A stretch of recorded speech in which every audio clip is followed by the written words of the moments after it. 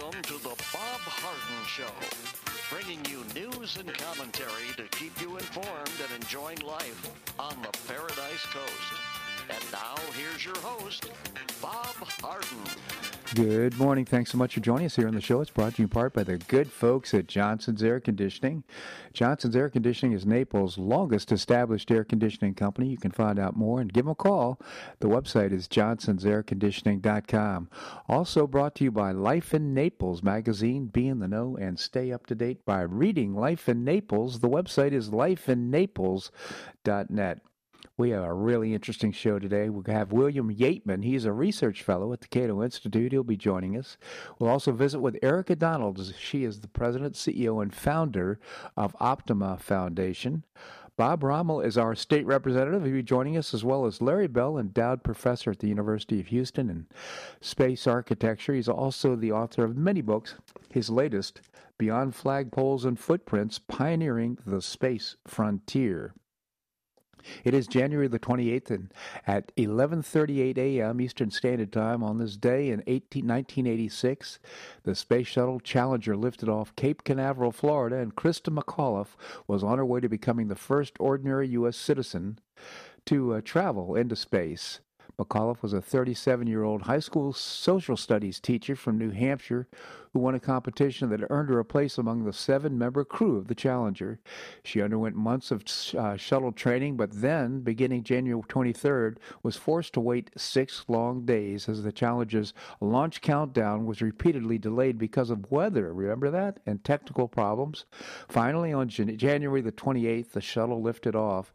73 seconds later, hundreds on the ground, including Krista's family, stared in disbelief as the shuttle broke up in forking plume of smoke and fire.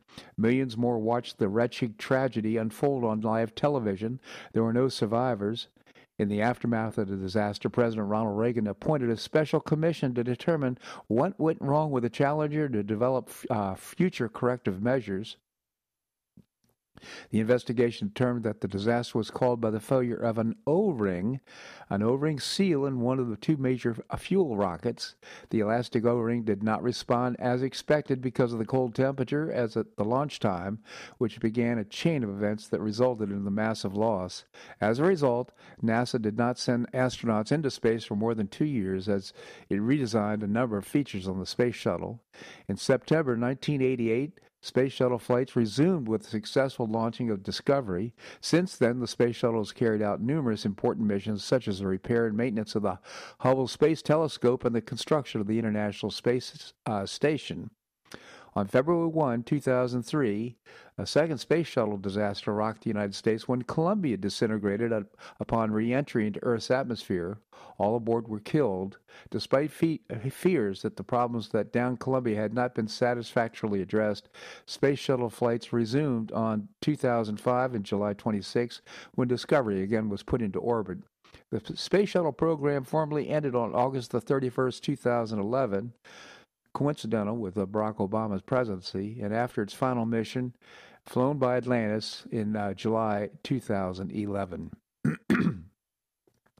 I suspect that somebody got impatient with the weather and decided, well, hey, the O-ring will be okay, we'll go ahead and launch anyway. What a tragic outcome, huh?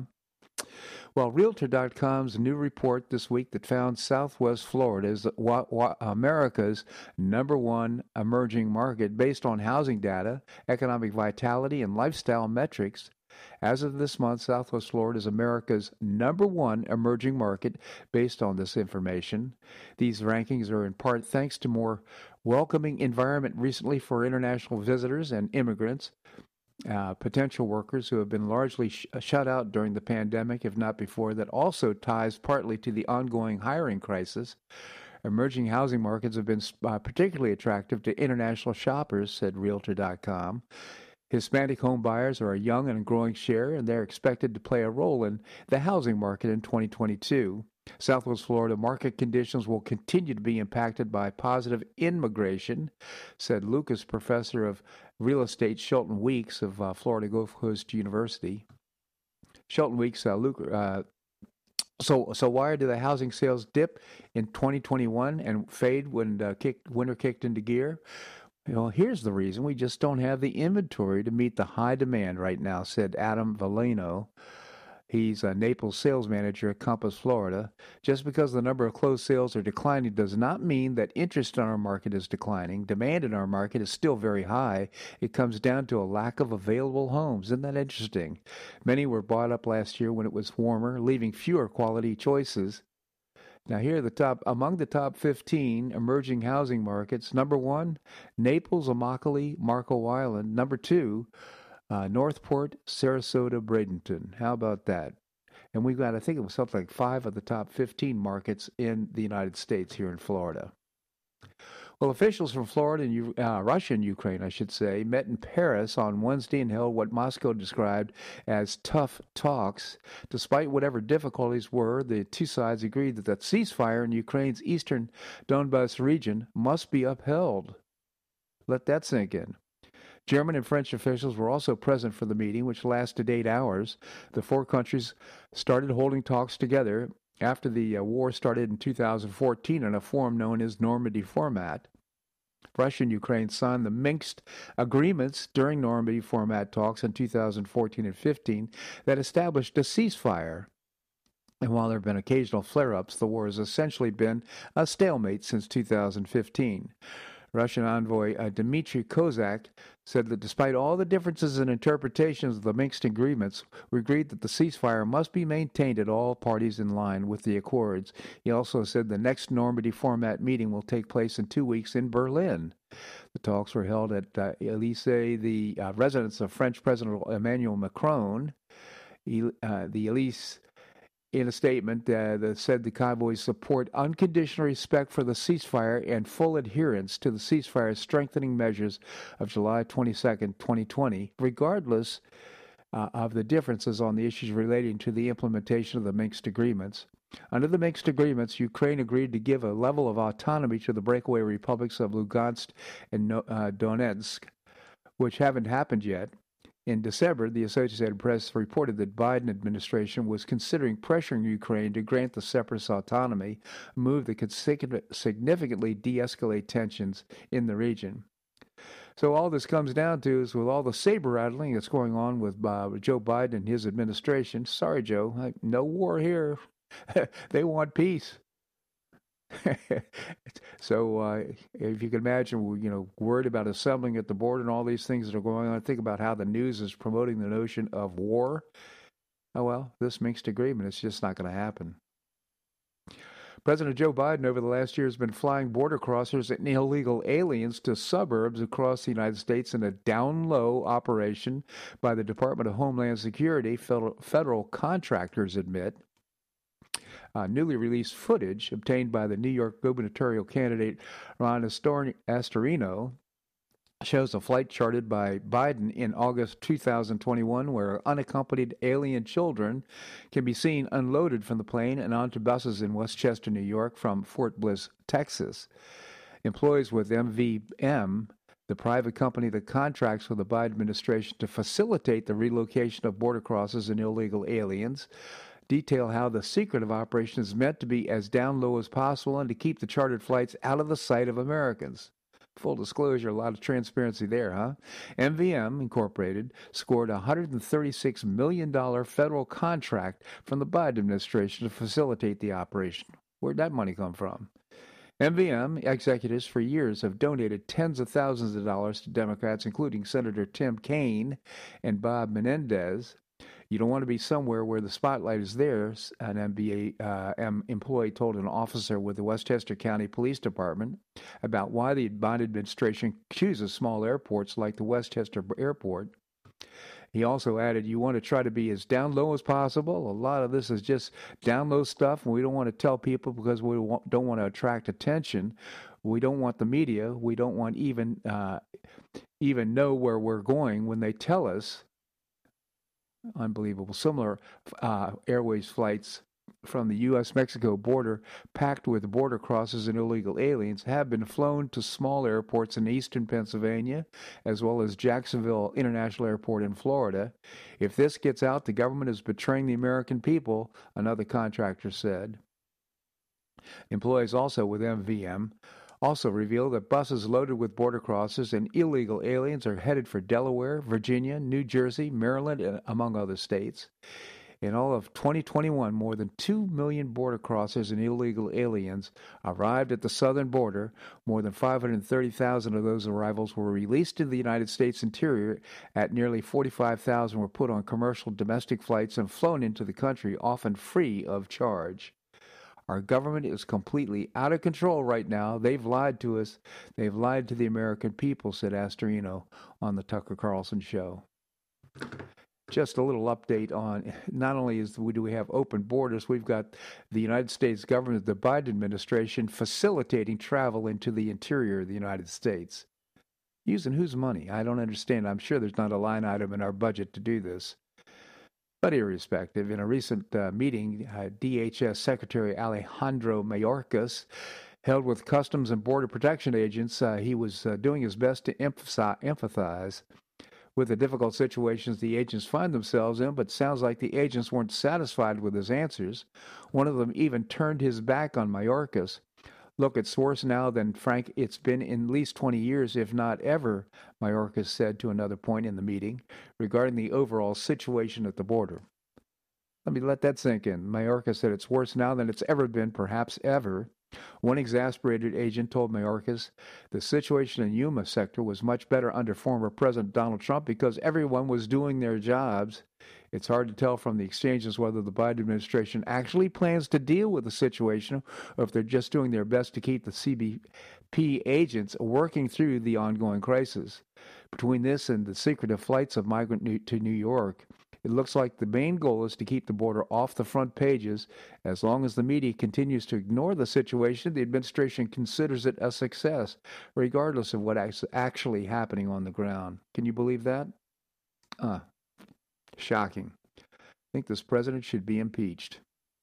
He's supposed to be upholding the laws. He's breaking the laws.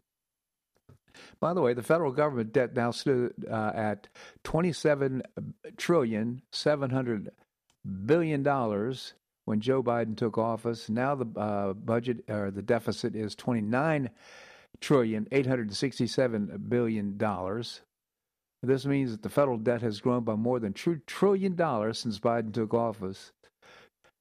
To put this in perspective, 40 presidents have served at the nation's chief executive before the debt topped $2 trillion in 1986. Unbelievable. Finally, in this segment, Newsmax will cover former President Donald Trump's Save America rally on Saturday, beginning with a pre-event at 6 p.m. Trump's expected to speak around 8 p.m., and Newsmax will follow the rally with continuous news and coverage and analysis immediately following the president's speech. The event is at Montgomery County Fairgrounds in Conroe, Texas, just north of Houston, which follows Trump's previous two rallies earlier in Florence, Arizona. Always fun to watch the president, the Trumpster, doing his thing, and it's going to be happening. You can watch it on Newsmax. We'll certainly be watching it. This segment of the show brought to you by the good folks at Johnson's Air Conditioning, Naples' longest established air conditioning company. I hope you visit the website, johnsonsairconditioning.com. Also brought to you by Life in Naples magazine. Be in the know and stay up to date by reading Life in Naples.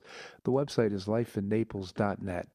Coming up, I'm going to visit with William Yateman, research fellow at the Cato Institute. That and more right here in the Bob Harden Show on the Bob Harden Broadcasting Network.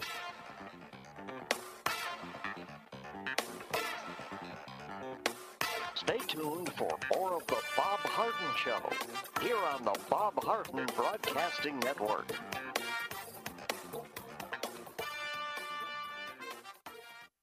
I'm Bob Harden, the host of the Bob Harden Show. One of my favorites for breakfast or lunch is Lulabee's Diner, providing great service, fabulous food, and a rockin' good time. Lulabee's Diner is a throwback to the 60s, complete with great music and a fabulous 60s decor. What I like best is a blend of great food, great value, and terrific service. Most of the friendly waitstaff has been part of Lulabee's for years. I enjoy the great choices for breakfast and lunch, and you'll find the menu has everything and anything to satisfy your taste. Lulabee's offers catering, party platters, lunch boxes, and more. Lulabee's Diner will quickly become one of your favorites for breakfast or lunch.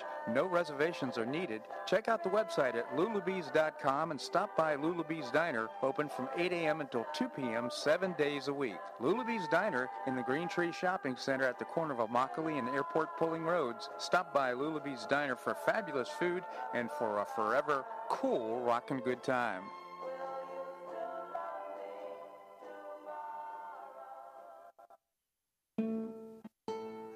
Higher Senior Resources at the Golden Gate Senior Center goes a long way towards keeping seniors connected in the community and with each other.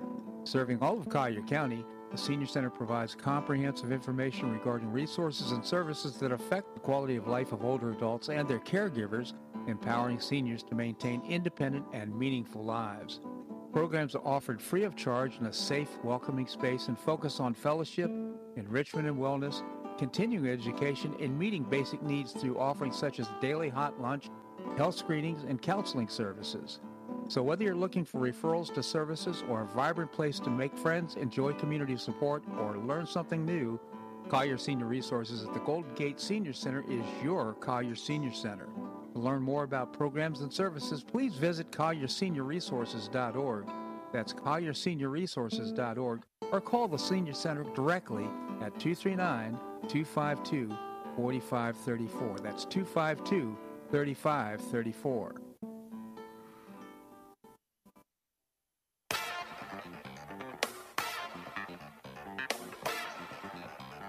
Welcome back to the Bob Harden Show. And now here's your host, Bob Harden. Thanks so much for joining us here on the show. It's brought to you in part by Choice Social. Choice Social is a new, refreshing social networking platform, and you can find out more and download the app from the website, choicesocial.us. Coming up, we're going to visit with Erica Donalds. She is the president, CEO, and founder of the Optima Foundation. Right now, we have with us William Yateman, research fellow at the Cato Institute. William, thank you so much for joining us. Thank you so much for having me on, Bob. Always a pleasure. Tell us about the Cato Institute, William. You bet. We're a think tank here in Washington, D.C., and we're dedicated to advancing the ideals of a free society at every level of government. Cato.org, CATO.org is the website. Thank you, William. So, talking about breaking news, what's happening in Washington, D.C. and within the Beltway, and one of the big things is the announcement, perhaps as a surprise to the Associate Justice of the Supreme Court, Breyer, that he's retiring. And I wanted to get your thoughts and comments. Well, indeed, that's the big news this week, and as you intimated at the outset, I think the White House jumped the gun by a day. And then Breyer was perhaps a bit upset that the information had been leaked, before the announcement. But nonetheless, Breyer, I believe he's 84. He's been on the court for, I believe, 27 years, but was appointed by President Clinton. And yes, so now that all eyes are going to be on the confirmation fight, although I should note here, it's not clear as to whether or not the confirmation fight will be divisive. That is to say, given that Breyer's replacement won't change the quote-unquote party makeup of the court, 6 Republican appointees to 3 Democrat appointees, I think it's highly possible that this does not incur the sort of anger and divisiveness that is usually attended to these Supreme Court nominations, or that certainly were attended to the process during the Trump era. Well, I think it may, if in fact he nominates somebody who's all about transgender and all about racism and somebody who's spouting off a lot of rhetoric that's very woke. I suspect that's going to raise some questions. So it may come down. It certainly won't, because it's a woman and a person of color, which, by the way, I mean, it's unconstitutional. It's against the law to you're supposed to select the very best candidate for the job, not necessarily to choose somebody based on their color and their gender. I don't disagree with that. I mean, I'll always believe that you can't fight racism with practices that are race-based. I mean, that are in essence, right. So I do. Look, I applaud. I assume that whomever he's going to appoint is going to be accomplished, an accomplished jurist with great credentials. But yes, I am uncomfortable with the idea of establishing these sorts of race-based nominees or race-based seats on the Supreme Court. I don't think that's societal progress.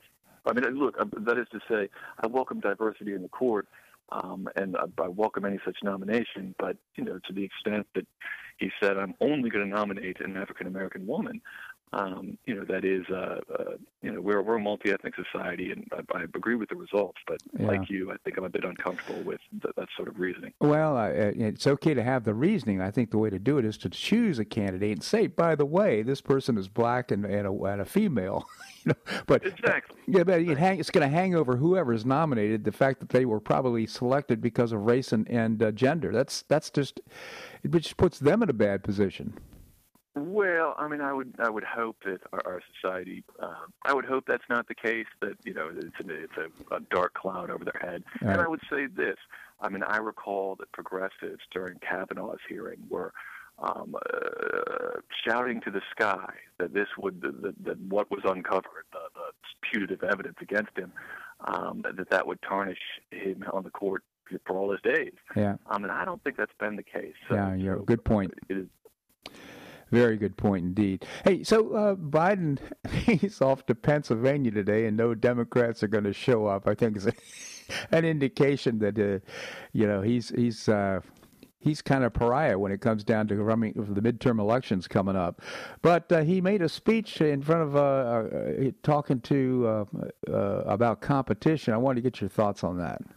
Yeah, indeed. This is on Monday, a speech before his competition council. And it's notable he was trying to identify the cause of inflation, and he pointed to big business, a litany of he said big ag, big tech, big pharma, all these shibboleths. And the one thing he didn't mention was the obvious culprit, big government. Mm-hmm. I mean, the $7-odd trillion of spending that Congress has passed over the last 2 years. And indeed, I think it's notable that the reason the president's social spending package, the Build Back Better Act, failed, as we've noted a number of times, is due to Senator Joe Manchin's reservations about how it would increase inflation. So it's just, what is the president talking about? Like, he seems to be a bit disconnected from reality when he's on the stump these days. No question. You mentioned Build Back Better. It looks like he's trying to even bring in a Build Back Better light program to somehow get it through Congress. I don't think it's going to happen. I don't think it's going to happen either. So, yes, you speak of the new strategy with respect to that social spending measure, which is to reduce it in size, perhaps break it up in pieces. I think this is very much an uphill climb for reasons that we've discussed before, but most acutely, there's all sorts of infighting right now in the Democrat caucus regarding a lot of finger-pointing, that is. Politico reported earlier this week that Dems are seething, quote-unquote, with Senate Majority Leader Chuck Schumer for the reason actually we spoke about last Friday. He keeps on forcing these difficult yet pointless votes on moderates that expose them to tough political ads down the road. So dissension with Schumer, there's dissension amongst congressional Democrats with the White House, in particular Ron McClain, Chief of Staff, for how he's been managing the legislative process. So that is to say, amidst all this infighting, and now with a Supreme Court confirmation process on their plate, I don't see congressional Democrats picking back up this Build Back Better Act. I do think it's dead. Yeah. Well, you may be, again, research fellow at the Cato Institute. Cato.org is the website, Cato.org. William, always appreciate your commentary here in the show. Thank you so much for joining us. Thank you so much for having me on. Always a pleasure. All right, coming up, Erica Donalds. She is the founder, president, CEO of Optima Foundation. That and more right here in the Bob Harden Show on the Bob Harden Broadcasting Network.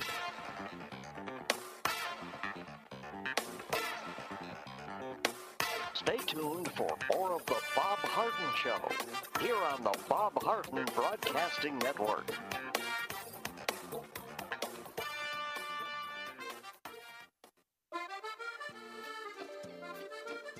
Blue Provence Restaurant is a favorite dining destination for many Neapolitans, including Linda and myself. Blue Provence, located in a historic building in the heart of Old Naples at Creighton Cove, offers a mix of French bistro cooking with bold, fresh Floridian flavors. Experience award-winning cuisine at Blue Provence and enjoy one of Florida's most extensive, eclectic, and fun wine cellars. Dining your choice of the popular Eat-In Bar, the intimate courtyard garden, or the beautiful Provencal Caribbean dining room. Enjoy a wonderful and memorable evening in a casual and relaxed atmosphere that includes a taste of Provencal hospitality. Blue Provence is open 7 days a week all year round. Visit BlueProvenceNaples.com for reservations, everyday specials, and coming events. That's BlueProvenceNaples.com or call 261-8239. That's 261-8239. Blue Provence French Restaurant in the heart of Old Naples.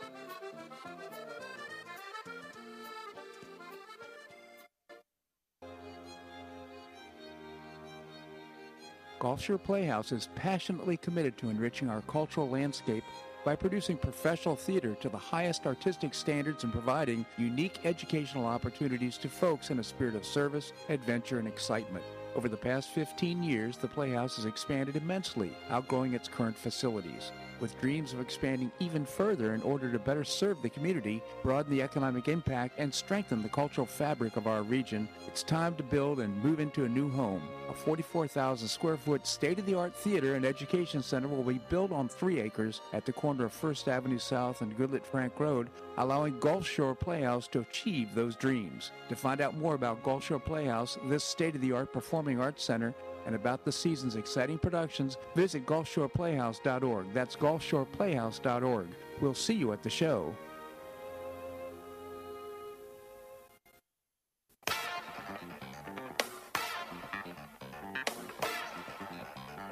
Welcome back to the Bob Harden Show. And now here's your host, Bob Harden. Thanks so much for joining us here on the show. It's brought to you part by Gulf Shore Playhouse.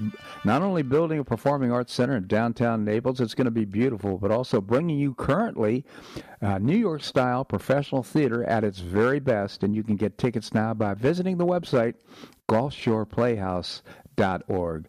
Coming up, we're going to visit with Bob Rommel, our state representative. Right now we have with us Erica Donalds, who's the founder, President and CEO of Optima Foundation. Erica, thank you so much for joining us. Hi, Bob. Good to be here. Well, thank you so much, Erica. Tell us about the Optima Foundation. Well, as you know, I served on the Collier County School Board for 4 years and really tried to make a difference for kids. I believe so strongly in school choice and the difference that it can make for families, and didn't really feel like serving on the school board was the way to expand choices and options, unfortunately. So when I left there, I started the foundation. We have opened 3 charter schools in the last 3 years, each a school a year, both in Stuart, Florida, Jacksonville, and now Naples. We're opening several more schools in the coming years in different communities. And the demand is just huge, Bob. Yeah. Our schools are affiliated with Hillsdale College, Barney Charter School Initiative, and they provide an amazing classical curriculum that our parents just love, and our students are thriving. So we've got about 3,000 students now in our schools and many hundreds on our waiting list. Erica, I just can't help but mention we've been watching Peter Hegseth's The Miseducation of America, which is a series that he's published on Fox Nation, and really underscores the importance of school choice. To help us understand the difference between classical education and what we currently have in our public schools. Well, certainly, Bob. A classical model of education is how our founding fathers were educated. It's how people were educated for really hundreds of years prior to that. It involves explicit phonics, explicit grammar to truly understand our language, studying source documents like our Constitution and the Federalist Papers, teaching children how to analyze that information and draw their own conclusions about our country, about world history, without editorializing for them. Yeah. We also use Singapore math. Students read classic literature. If a book has stood the test of time, we know it's a great book, and often those books are what teach us about virtues, which is also a tenet of classical education. It's virtue-based, and it's infused throughout the curriculum where you're learning about history and what courage looks like. Yeah, you're reading what self-governance looks like in some of that classic literature. It is truly a beautiful education that values education and learning for what it is and not preparing for a job or some other, mundane reason. Mm-hmm. The beauty of learning. Yeah. Again, and the proof of the pudding's in the tasting, isn't it? And the results have been pretty darn impressive. Now, I know that schools have been open, our charter schools, not necessarily long enough to give good results. I mean, measurable results, but irrespective, I think the proof of the pudding is right there. You can see that the kids are getting a great education. You can, and we do our parent surveys, Bob, and the number one reason parents love our school is the classical model. They see the difference in what their children are learning, and that's how I got hooked on classical. When I sent my child to a classical model education, they were learning so much more, and it's so much richer and deeper, and they love learning. And I saw a stark difference between that and the progressive education that, in my opinion, was just full of fluff. It wasn't rich. It didn't foster a love for learning. And that's what parents are seeing. That's why we have such long waiting lists. Yeah. Now, I understand that this is National School Choice Week. It is, and it is an annual celebration where there are events all over the country celebrating school choice. I was able to go to Tallahassee this week and celebrate in our state capitol. Hundreds of children were there, bussed in from all over the state, who attend choice schools. And we were celebrating the fact that these parents are able to choose a school that they believe will help their children thrive and that the children love their school. And imagine if every parent had that choice and every child could wake up in the morning and be excited to go to their school, the school that works for them. That is really the goal of school choice. Every child wakes up every day, loves to go to school, and loves to learn. Very exciting indeed. So, Eric, I understand that we're, and I say we, I proudly serve on the board of the Optima Foundation, beginning a new program that's going to be starting next year. Maybe you can tell us about it. That's right. We have launched Optima Classical Academy, optimaclassical.org. This is the world's first virtual reality school. And even better, not only are we using the latest technology to deliver schooling virtually to families who desire that method, but we're doing it in the classical model. The virtual reality school allows teachers and students to be in a classroom in VR, interacting with one another, building culture and community. And we can take that classroom all over to the moon. We were doing lunar lessons at the School Choice Week rally for students. We can go to the Constitutional Convention. We can go to Pompeii and actually immerse the children in the place where they're learning about. Kids are loving it. They're so excited about it. And there are tens of thousands of virtual students in Florida who would love to have a high quality option like this. We're really excited. Yeah, I mean, so it sounds like it's a hybrid between going to brick and mortar schools and home education or homeschooling. It certainly feels that way. It is a traditional school day starting at 8 a.m. From 8 to 12 are the virtual reality live lessons with a teacher. And so students are able to interact with that high quality classical education teacher. And then the afternoon, the students are doing their work outside of VR in a virtual platform. But they are engaged with a teacher all through the school day so that they can work independently. It's open to grades 3 to 8 starting this fall, and then it will go on to high school. Just absolutely terrific. So let's talk about school choice a little bit and the work that the Optima Foundation is doing. There are barriers, are there not, to starting a charter school anywhere in the state of Florida? There are, and most of that is funding. There is not funding available at first for startups of charter schools. When people contact me wanting a school in their community, that's one of the biggest barriers is their ability to fund the startup costs. So we raised money to help those schools get started. You also have to go through the districts to get approval, and that's not always a smooth process. As you can imagine, your competition is approving your ability to exist. Right. We're trying to change that law. What I would love to see, Bob, is more expansion of private school scholarships or education scholarship accounts where parents will be able to take those funds that are allocated to their child, and they could take it to a charter school or a public school or a private school, but to create an education marketplace that is not dependent so much on the bureaucracy, but is really dependent upon the free market. Outstanding. And Erica, how can our listeners get engaged? How can they be supportive? How can they help the effort to expand school choice in charter schools in Florida? Well, they can go to optimaed.org. That's the Optima Foundation website where they can learn more about what we're doing, make a donation, and sign up for updates. OptimaClassical.org is our website to have parents enroll in the lottery. It's a very simple form for the new VR school. So please help spread the word about that. And please join us at optimaed.org or the Optima Foundation on social media and follow what we're doing and help to support us. Erica, just genuinely appreciate your leadership and what you're doing to contribute to school choice here in the state of Florida and perhaps beyond those borders.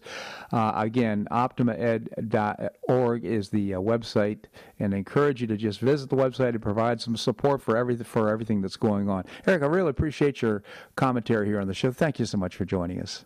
And thanks for your support, Bob. My pleasure indeed.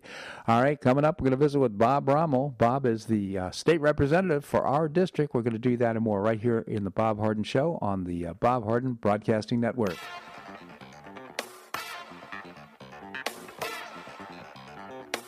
Stay tuned for more of the Bob Harden Show here on the Bob Harden Broadcasting Network.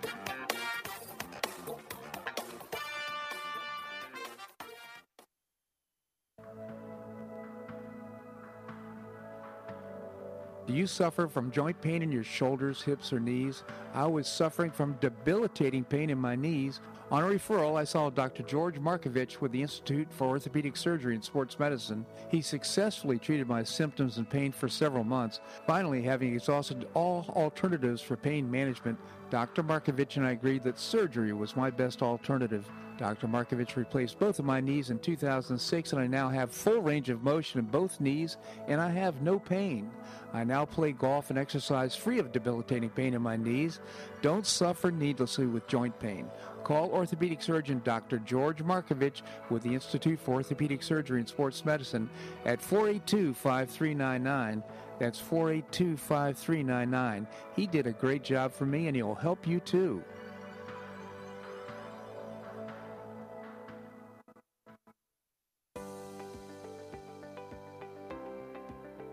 School choice is a growing movement, one that is already lifting thousands of kids across America and is now supported by 3 out of 4 voters.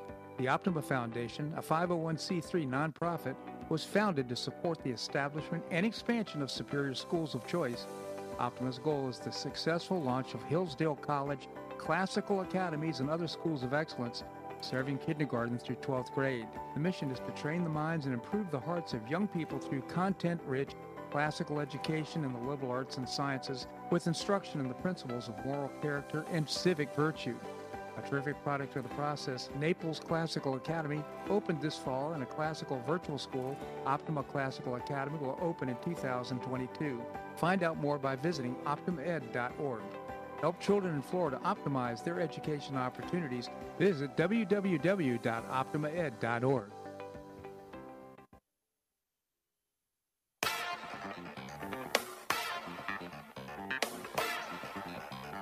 Welcome back to the Bob Harden Show.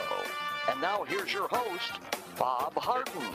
Thanks so much for joining us here on the show. It's brought to you in part by the Foundation for Government Accountability, providing policies and programs to get able-bodied folks off of welfare and back to work. It's a moral imperative. I proudly serve on their board. You can find out more by visiting the website, thefga.org. Coming up, we're going to visit with Professor Larry Bell. Right now we have with us our state representative, Bob Rommel. Bob, thank you so much for joining us here on the show. Good morning, Bob, and how are you been doing this session so far? Well, I've been doing great, thank you, Bob, and I hope you are as well. Well, you know, we're in Florida. We're in a great state where we have a great economy. The economy is open, and we believe in individual liberties. You know, I want to talk to you about what's happening in the State House and the legislative agenda. But before I do, I want to get any thoughts on this outrageous President Biden cutting off the supply of monoclonal antibodies here in the state of Florida. It's to me it looks it's virtually murder is what it amounts to. Well, we all know that there's supposed to be separation of states and the federal government. I think when our founding fathers, created, the Bill of Rights, it was so that if there were states that wanted to do more for their citizens to protect them and give them every opportunity in health care for treatment, that's what it was for. So in Florida, we've done everything we could, from multiple testing sites, vaccine sites, and then we were also the first state that set up the monoclonal antibody treatments, and they've been very effective in saving lives.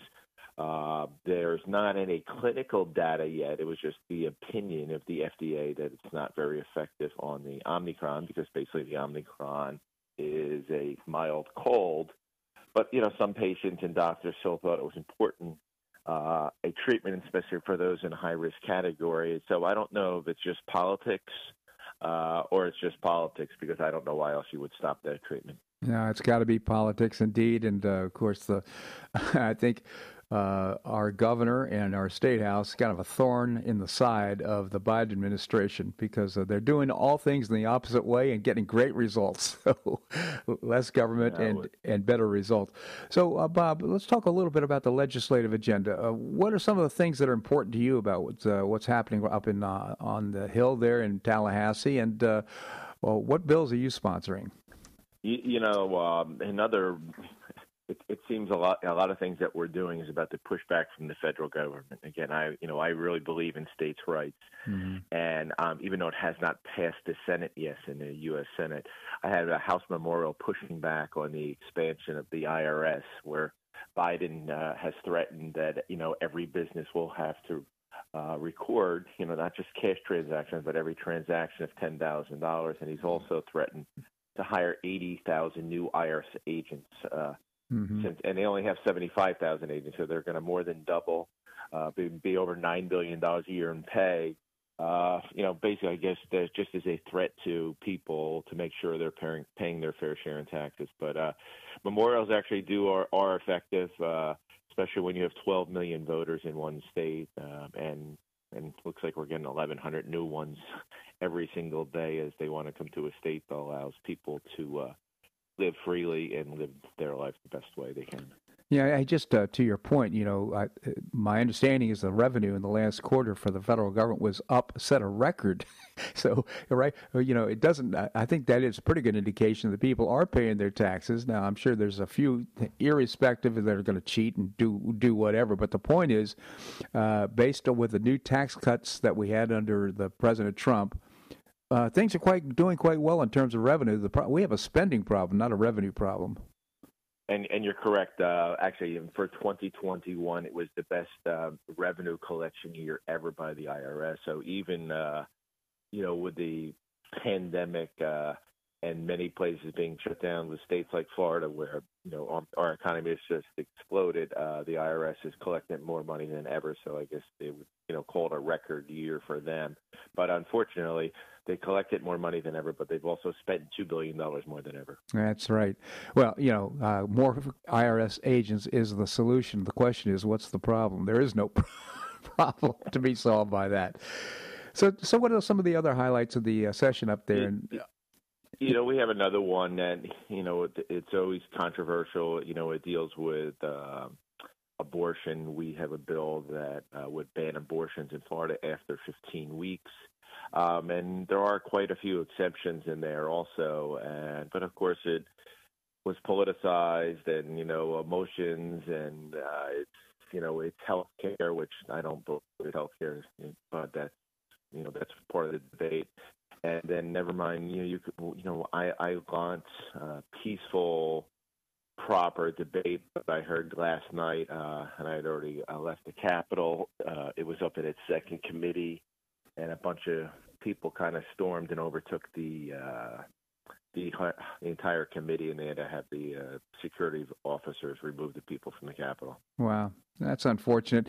Yeah, it is a mostly charged issue, but I found out that we've actually got more pregnancy clinics than we have abortion clinics here in the state of Florida and around the United States, actually, by a total of about 3-1, which is quite interesting. And second of all, I think most people would. There's a difference between a woman's taking care of her own body and murder. We have to prevent murder at all costs, and we've learned so much in the last 10 years about the fetus and what happens. We need to protect life when we know that we have a human being. We can't destroy a human being. It's murder.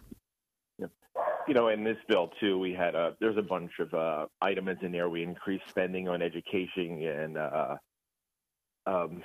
supplying the right nutrition for women that don't have the financial means when they're pregnant. So it wasn't just making it a 15-week abortion ban. It was truly was a healthcare bill where, okay, if you want to have a healthy baby, we're going to teach you how, what the right things to do, what's nutrition, get you to the doctor so you can make your normal checkups and everything. And again, to me, I believe in, I'm 100% pro-life. I know some states have bills where you can't do an abortion after the heartbeat because I can't believe in any of the argument that life doesn't at least start at the latest when there's a heartbeat, except if you're one certain Supreme Court justice, even dead people their toes. Well, you know what? It moves the date. I think it's back from 24 weeks to 15 weeks, which is a good thing. And we ought to err on the side of caution. So if, in fact, maybe it should be less than 15 weeks, if, in fact, we know that there is a human being that could be killed as a result of an abortion. That should be avoided at all costs, I think, in my opinion. Yep. And what else do we have going there? I'm working on a bill that's some people say controversial. It's about putting cameras and microphones on teachers while they're in the classrooms. Right. We have cameras in the school buses. We have cameras in the hallways. But I really believe with some of the violence that's happening around, our schools and some of the indoctrination by teachers where they say they're never doing it, putting cameras in the classroom and miking up the teachers. So when there is an incident reported either by the teacher or the student, we now have proof. It's with my bill, a local school board would actually have to vote on it themselves. Yeah. And the film would not, or the video recording or the audio recording would not be live streamed. It would be only used in the case of an incident. And then you can go back, and if it was a criminal incident, the police could look at it also. But, of course, I'm sure this goes back to when body cams and microphones were first put on police officers. Many of the police officers did not like it, but now they're thinking they have it because we have all these incidents where police are being prosecuted for doing their job, and now there's proof to the camera whether they did or they did not do something. You know what, Bob? It's a great idea. I love the idea. I'm sure there's some privacy issues, and you work through all that. I'm sure through the process in the committees and getting the bill written and marked up. But the point being is that parents have a right to know what's going on in the classroom. And so does law enforcement if, in fact, there's a criminal act. So I think it's a great idea, and I just really applaud you for sponsoring the bill. Well, I appreciate it. And it actually, it truly does protect teachers and students alike. Absolutely. And I haven't had some go public, but I've had some teachers and school board members call me privately and said it's long overdue. Yeah. Bob, I really appreciate your service there in Tallahassee. Thank you so much for joining us here on the show. All right. Thank you, Bob, and God bless. You as well. Thank you, Bob. All right. Coming up, we're going to visit with Larry Bell, endowed professor at the University of Houston in space architecture and author of many books. His latest, Beyond Flagpoles and Footprints, Pioneering the Space Frontier. We're going to do that and more right here on The Bob Harden Show on the Bob Harden Broadcasting Network.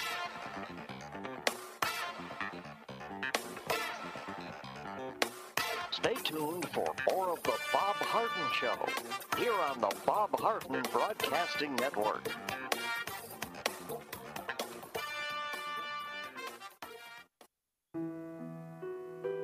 Did you know St. Matthew's House operates the only emergency homeless shelters in Collier County? St. Matthew's House provided more than 500,000 hot meals to those in need last year, and since 2010, 527 men and women have graduated from the St. Matthew's House Justin's Place Addiction Recovery Program. For over 30 years, St. Matthew's House has provided innovative solutions to fight homelessness, hunger, substance abuse, and poverty in Southwest Florida. And you can help St. Matthew's House in this life-transforming work by patronizing the St. Matthew's House thrift stores, Cafe M25, car wash and detailing center, and award-winning catering operations. For more information, visit stmatthewshouse.org. That's stmatthewshouse.org. St. Matthew's House is a 501c3 not-for-profit organization and does not solicit government funding.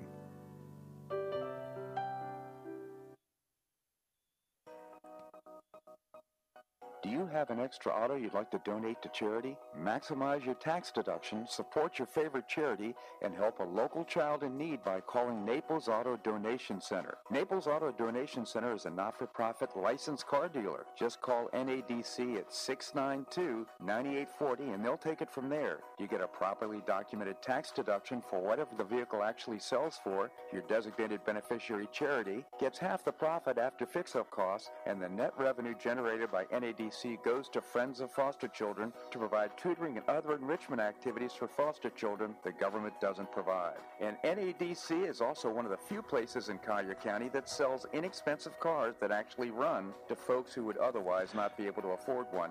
It's a real win-win. Call Naples Auto Donation Center at 692-9840 or visit the website nadckids.com. You'll be glad you did.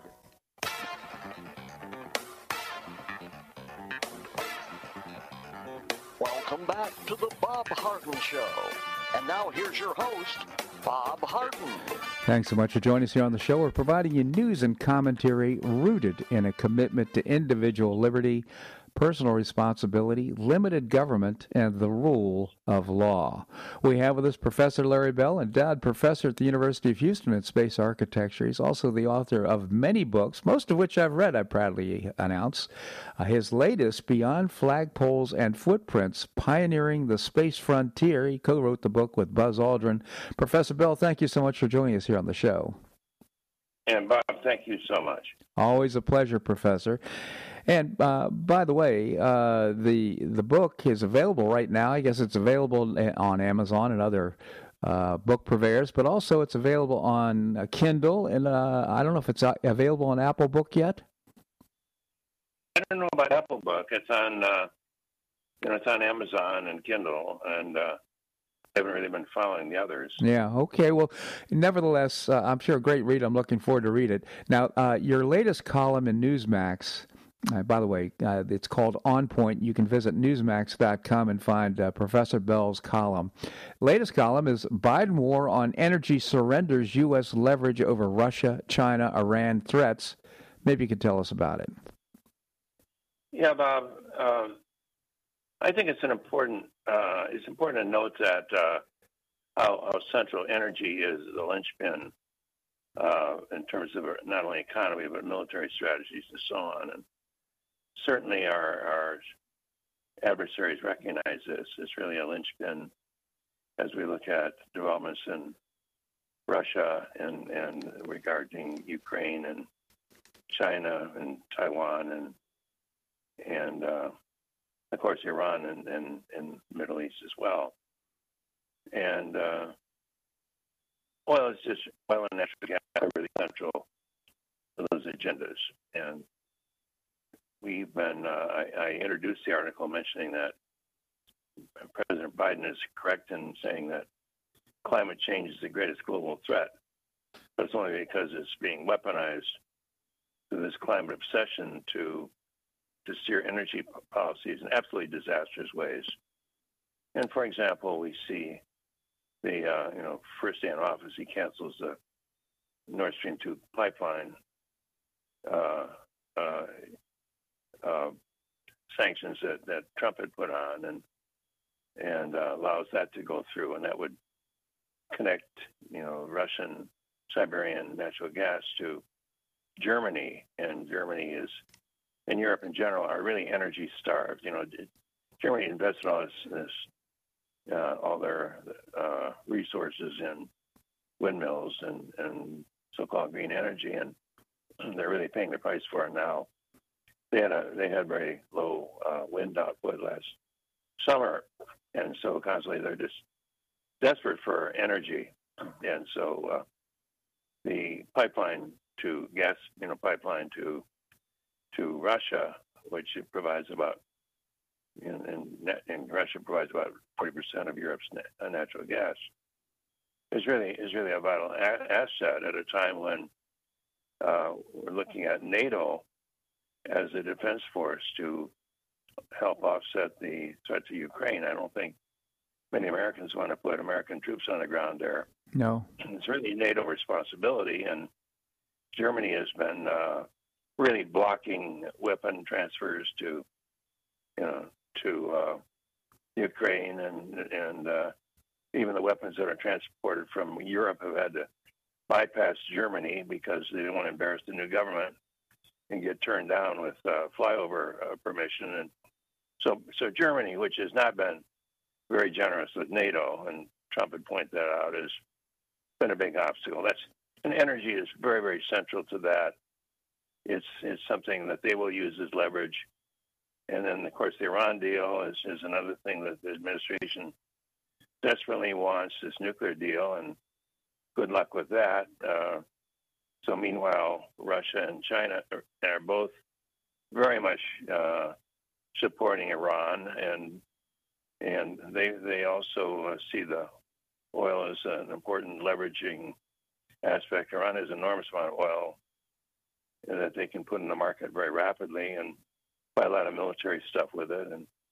And so on. China's building a new coal plant equivalent about every week. Mm-hmm. And so it's so much energy centered, and our energy policies have been disastrous. Indeed. I mean, we were energy independent. Right now, as I discovered in your column, that in fact we're actually importing oil ourselves, I believe, from Russia as well as coal from Russia. Is that true?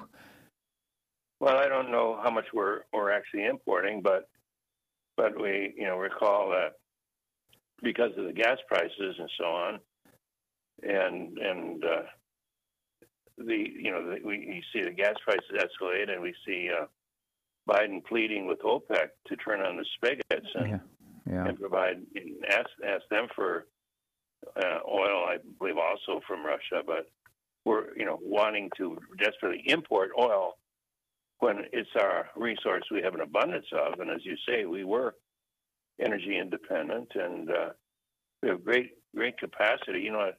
Ironically, Europe has shale oil that they could be taking advantage of. They don't have to be in the desperate straits they're in, but they're so crazy on this climate emission stuff that they don't develop their own resources. Yeah.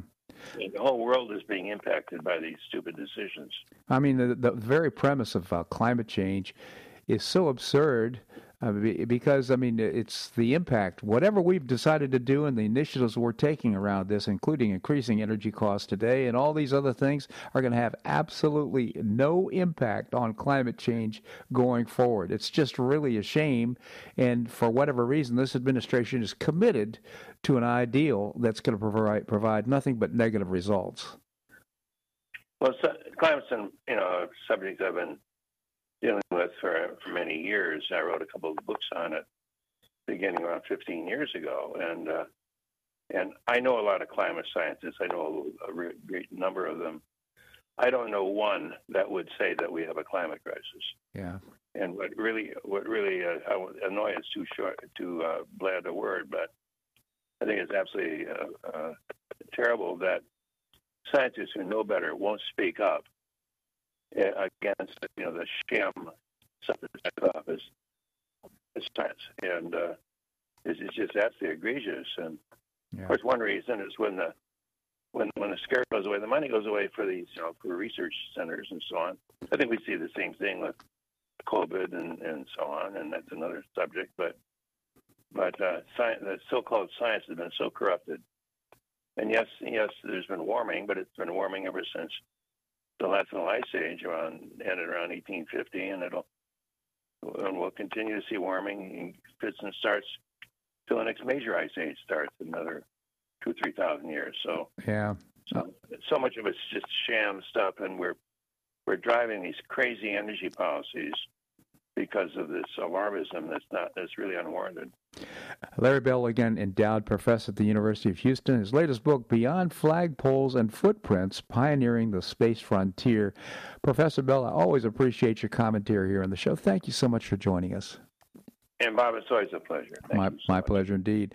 Well, that's a wrap here in today's show. I hope you've enjoyed it. On Monday, we're going to visit with Mark Schulman, founder and publisher of HistoryCentral.com, terrific multimedia website.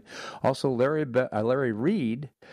He is a president emeritus of the Foundation for Economic Education. And Jim McTagg, former Barron's Washington bureau chief and author of a couple of great murder mysteries. He'll be joining us as well. Always appreciate your comments here on the show. You can send me an email at bobharden@hotmail.com. I hope you make it a great day and weekend on the Paradise Coast or wherever you are. Namaste.